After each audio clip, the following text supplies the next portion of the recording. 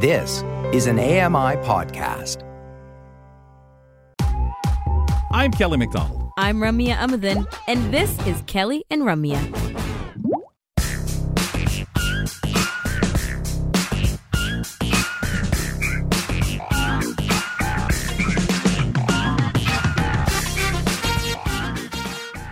Welcome back to Kelly and Company, and thanks for listening to AMI Audio. If you want to get a hold of us, give us your commentary, feedback, and just take part in the conversation, you can do that, 1-866-509-4545.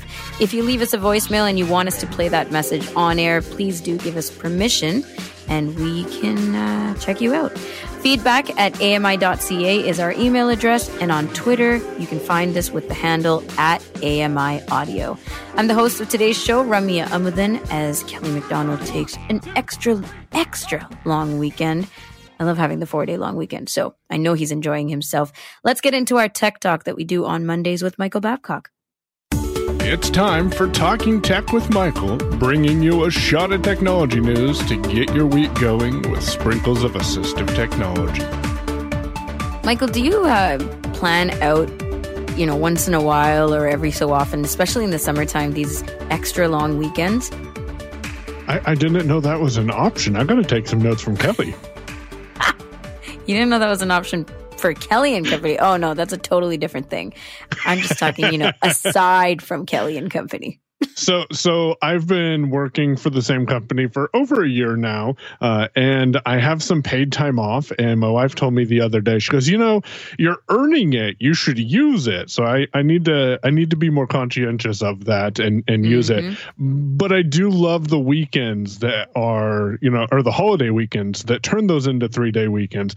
I have the problem where if I'm taking time off work, I'm guilty because I'll be thinking about what needs to get done at work and then not enjoying myself. Brutal.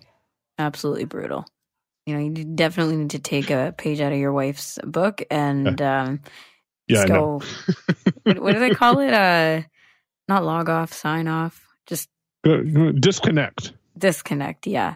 Yes, There's some way that Jeff says it, and it's just perfect. You totally need to do it that way. But in the meantime, you're here to keep us posted on tech news and things to keep in mind. So NVDA 2022.3 is on the horizon, and we want to talk about what the team has shared with the readers thus far. Yeah, so I have a weird alarm going off in my ear, so hopefully you're not hearing that. But the first thing that NVDA 22.1 has going on for it is the fact that they have created some characters, and now they are describing characters to individuals. And how they do this is you can turn it on in the settings, and what happens is it will give you phonetic feedback. So if you're arrowing through characters now, you can turn this on. It's an optional feature. It will say A, Alpha, B, Bravo, etc., and give you those that feedback. In addition, NV Access, the nonprofit that's behind NVDA, has created a new mailing list for developers. So if you are a developer, you might want to be aware of this. And I believe more information will be shared with developers as we go on the blog and when NVDA 2022.3 is released. Love it. Okay, we'll keep posted on that. Google, moving on. Google Workspace has improved some things for accessibility as well. First of all, can you tell us what Google Workspace is and the improvements that we can expect? Certainly. So Google Workspace is Google's answer to Microsoft Office, is how I explain it to people. Yep. It is the Google products, Google Gmail, Google Docs, Google Sheets, etc., that organizations can pay to be a part of. Or in summary, it's a paid version of the Google products. And the new feature that they have offered, and I'm glad that this is available because some people will need different functionality in different applications, is they have taken all of the accessibility features, and instead of you setting it Google Workspace wide, you can go in and set up your accessibility needs for each of the products. So to activate it, you would go into Google Docs or Google Sheets or Google Slides and go to the tools and then accessibility, and you can configure your accessibility features for each of those applications again separately. This is set to roll out to organizations that have gradual release enabled on August 15th and August 29th for scheduled release domains, which in summary means if you don't have it now, give it about another week and you should have those features. Nice. Really interesting that, we have so many more options and preferences, or can keep building our preferences this way as access becomes more and more thought about and implemented. And also, I like the fact that it's not one size fits all. If you're blind, you need a screen reader, for example, where some people just need some different color contrast options in specific apps. Absolutely. And, the more I see that everywhere, online platforms or things like this, like native accessibility stuff, it just makes me very, very happy because I am that low vision person who primarily use screen reader, but the low vision access still very much helps. Now moving to Android 13, it's out. What accessibility improvements can be used there? So Android 13 was released last week for Pixel users, and a couple of the accessibility features include audio description, which I thought was already there, but apparently it was not. So now you need to go to settings, accessibility, and then you can go and find the the audio description and turn that switch on. Android 13 also is going to support Braille displays out of the box, so you don't have to go and get a third-party tool to access those. Note that this does not include HID, as was widely discussed in the past. You can now also adjust the size of text, and what some users I think will be very handy, you can use two fingers to pinch in on specific sections of a screen and zoom in on that element, which makes it easier to see the contents of whatever part of the screen you want versus just streaming or zooming in on the entire screen. And then for individuals who are deaf or hard of hearing, you have real-time text, RTT, which allows you to get a transcript of the phone call that you're on and allows you the ability to type responses to the people you're on and use as text-to-speech to share that with individuals. So overall, pretty good update, and it's free, supported on right now Pixel 4s and greater, and of course some other Android devices will start getting Android 13 over the next couple of months. Very nice. Is RTT, does it get a lot of love on iOS and in other places?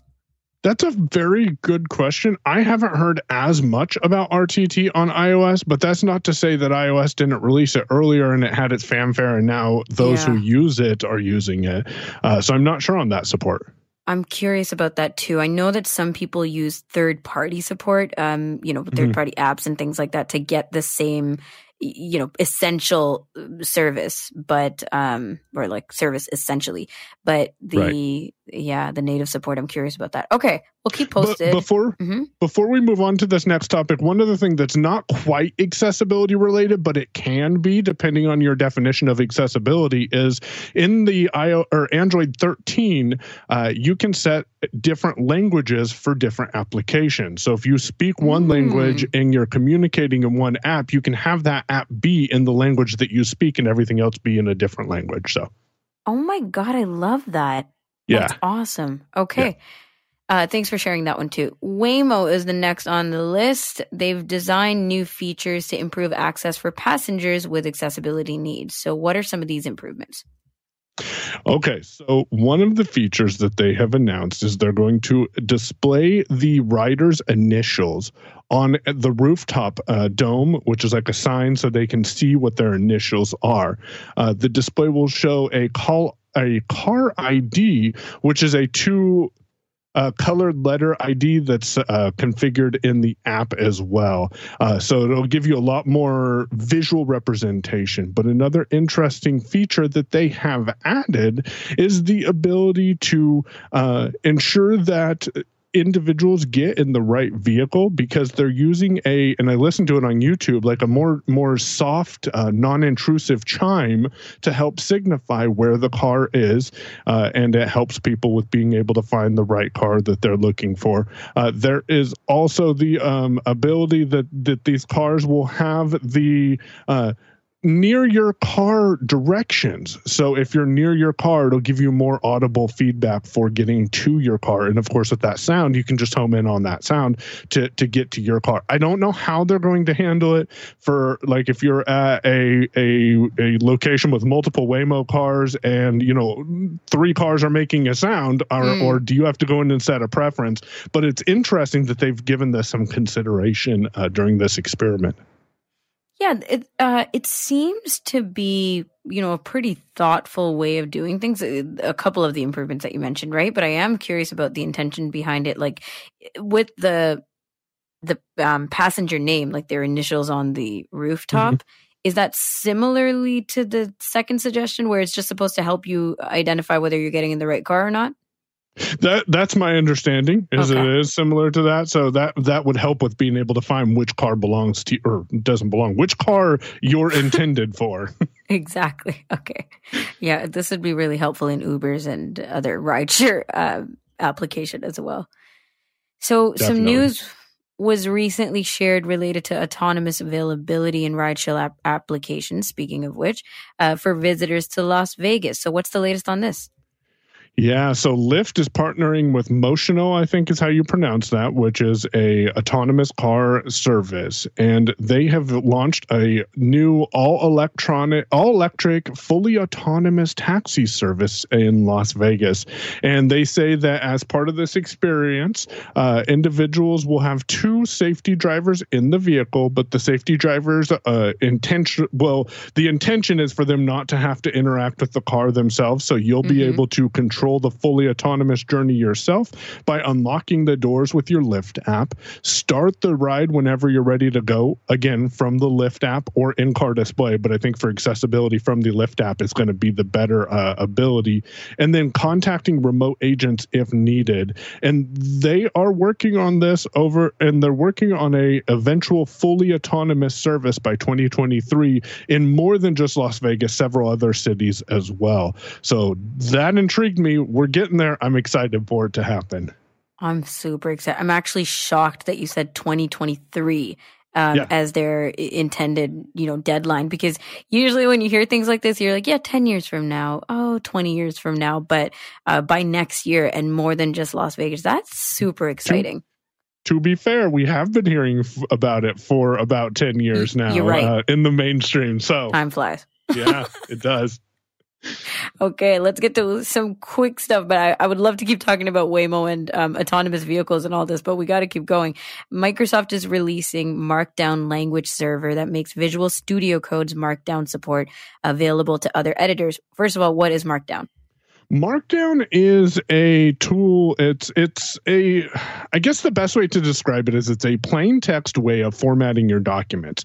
So instead of having to select text and write Control-Alt-2 to remember that that's a heading level 2, you just start the line with hashtag space and then the text. Mm-hmm. When the Markdown then is processed, that hashtag is turned into a heading level 2, either via rich text or HTML. So it's a great way to keep blind individuals who are formatting documents on a level playing field, because as long as you know those codes, you don't have to worry about looking at the text to see, that did apply the heading level 2, or, I did link that properly. Yeah. Okay. In a couple seconds, why might a blind user want to use this? Yeah, so a blind user might want to use this again for the formatting ability, so they don't have to worry about it. And the main reason that I am using Markdown is because it's so versatile. I can write up my blog posts in Markdown or convert it from rich text to Markdown and then put it wherever I want it, because there's plenty of Markdown to whatever format you want, converters available on the web and on Windows and Mac. Wicked. I love it. And we continue to make things accessible. Thank you so much, Michael. We'll chat with you next week. Have a great show, Ramya. Thank you. Unless, of course, Michael decides to take a long weekend as per my suggestion. Ugh, what have we done? We're going to take a break. Coming back with sports. Brock Richardson is on that on Kelly and Company.